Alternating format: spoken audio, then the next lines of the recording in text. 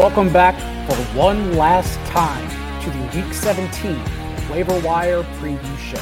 As always, for this most accurate podcast, I'm your host, John Daigle, here to preview the Week 17 Waiver Wire column. No drop list this week since we are going for one more win, and that's it. But playoff motivation, some milestones that other players are chasing, and much, much more included in this week's waiver wire column, as always on 4for4.com. But before we begin, reminder, this episode is brought to you by our good friends at Sleeper, one of the fastest growing customizable fantasy football platforms in the industry. And when I go to my team on Sleeper and click that plus sign over the football helmet to add a player, I want to pick up the waiver wire edition of the week in Jahan Dotson. Because remember, we talked about Jahan Dotson a little bit and was skeptical of his usage ahead of a terrible matchup for the Washington against the 49ers. Heading into that game, Dotson had scored 6 touchdowns on only 23 catches all year, which had accounted for 43% of his total fantasy points. But now we have a much larger sample. And look at his last 3 games. Whereas Dotson didn't record a 20% target share in any game through week 12, his last 3 contests, 21.9% of Washington's targets, 20.6%, and then, of course, a season-high mark, 26.4% from both Taylor Heinicke and Carson Wentz. And that latter note from Carson Wentz is important because we've already seen the usage play out. Remember, Terry McLaurin was forgotten about from Carson Wentz earlier this year. Only saw 20% of Washington's targets in 1 of 6 starts that he made with Wentz earlier. And now Wentz likely under center for the next 2 games since Washington can still make the playoffs by winning out. So instead, now that there's a quarterback change for the Commanders, I want to instead depend on the trustworthy, suddenly opportunity that Jahan Dotson has. If Dotson is no longer available, though, the sleeper of the week on Sleeper is none other than Hassan Haskins. And you might be asking, why Hassan Haskins and who does he even play for? And you're going to find out on Thursday night because the winner of the Titans-Jaguars in Week 18, yes, Week 18, not 17, wins the AFC South. And Week 17 contest on Thursday night between the Titans and Cowboys is completely meaningless. Win or lose does not matter at all to the Titans. And not only was Derrick Henry DNP on Monday with a hip injury, but as NFL Network's Ian Rappaport ominously pointed out, the last time the Titans were in this situation in 2019, with a game having 0 impact on the standings against the Saints, the Titans just rested Derrick Henry. And so if this game means absolutely nothing for the AFC South winner in Week 18, why don't they just rest him again? And I fear that's what we're going to see in the championship round. Hassan Haskins has outtouched Julius Chestnut 5-0 over the last 2 games. Obviously, not many running backs get the ball behind Derrick Henry as long as he's healthy. So I think we see Haskins step in on Thursday night as a touch-based RB3 or 4 in place of Derrick Henry. Remember, head to sleeper.com or download the latest app today. Let's get in to Tyler Algier because Algier's share of backfield touches without Caleb Huntley, who suffered an Achilles injury the past 2 games, has increased weekly. 48.5% of Atlanta's backfield touches 2 weeks ago and 61%, a season-high mark, this past game.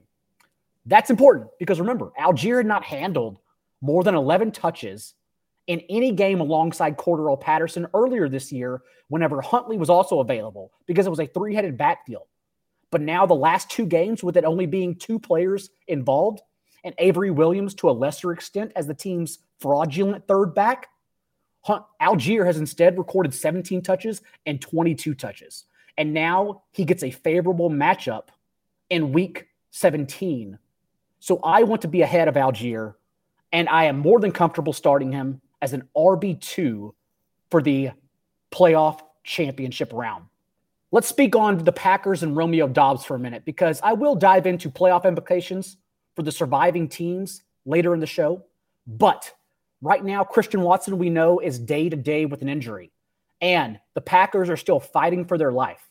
Have to win out in their last two games against the Vikings and the Lions, both at home, favorable for the Packers and Lambeau, and also need Washington to lose one of their next two games in order to slip in as the final NFC wild card spot. And that's more than plausible.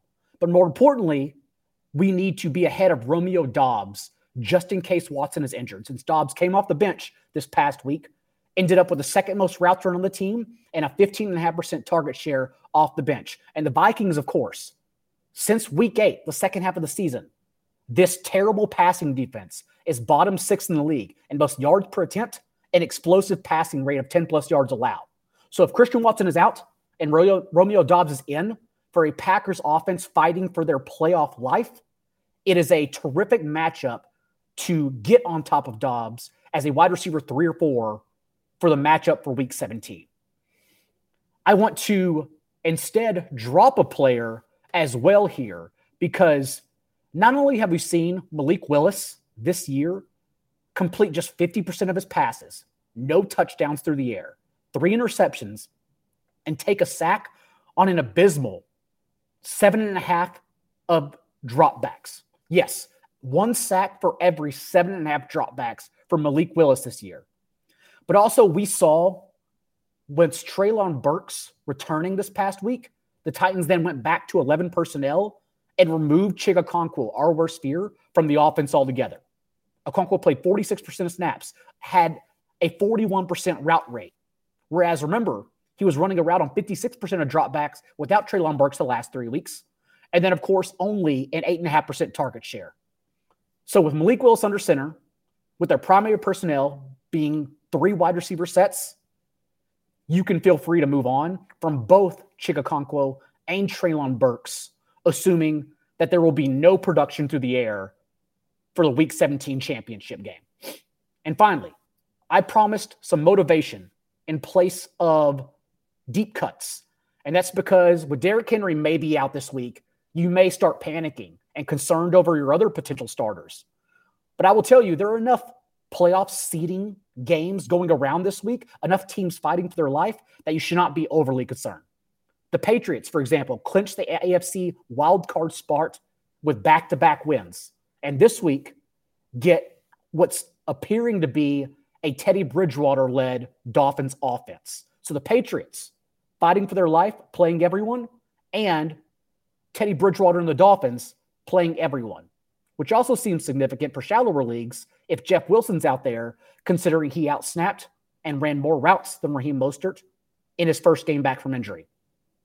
The Jets and Mike White are also trying to sneak in with consecutive wins and also need one Patriots loss to lock up the final AFC wildcard spot. And of course, it's a great matchup for Mike White off waivers because this Seahawks defense has crumbled for 27.5 points per game and the 4th highest passing touchdown rate since week 12.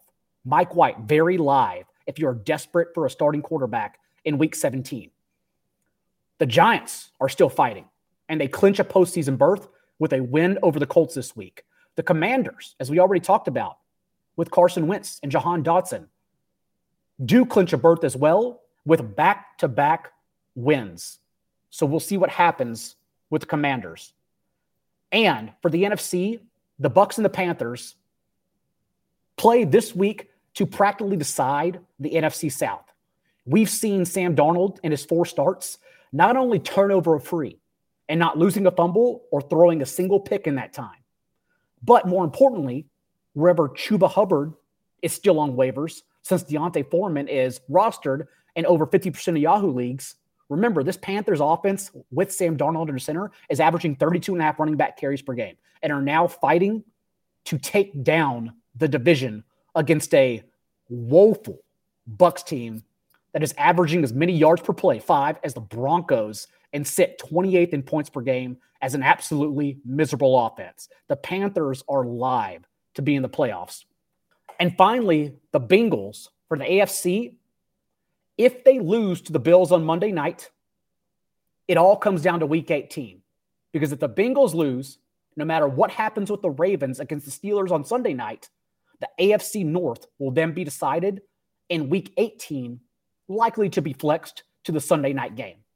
So the Bengals and Ravens, also two teams that are leaving it all out for everyone in the fantasy championship round in Week 17, certainly.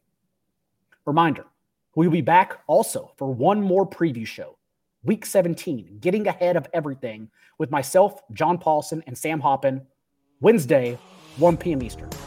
But until then, good luck this week. And remember, be a little bit kinder than what's required. We'll see you then.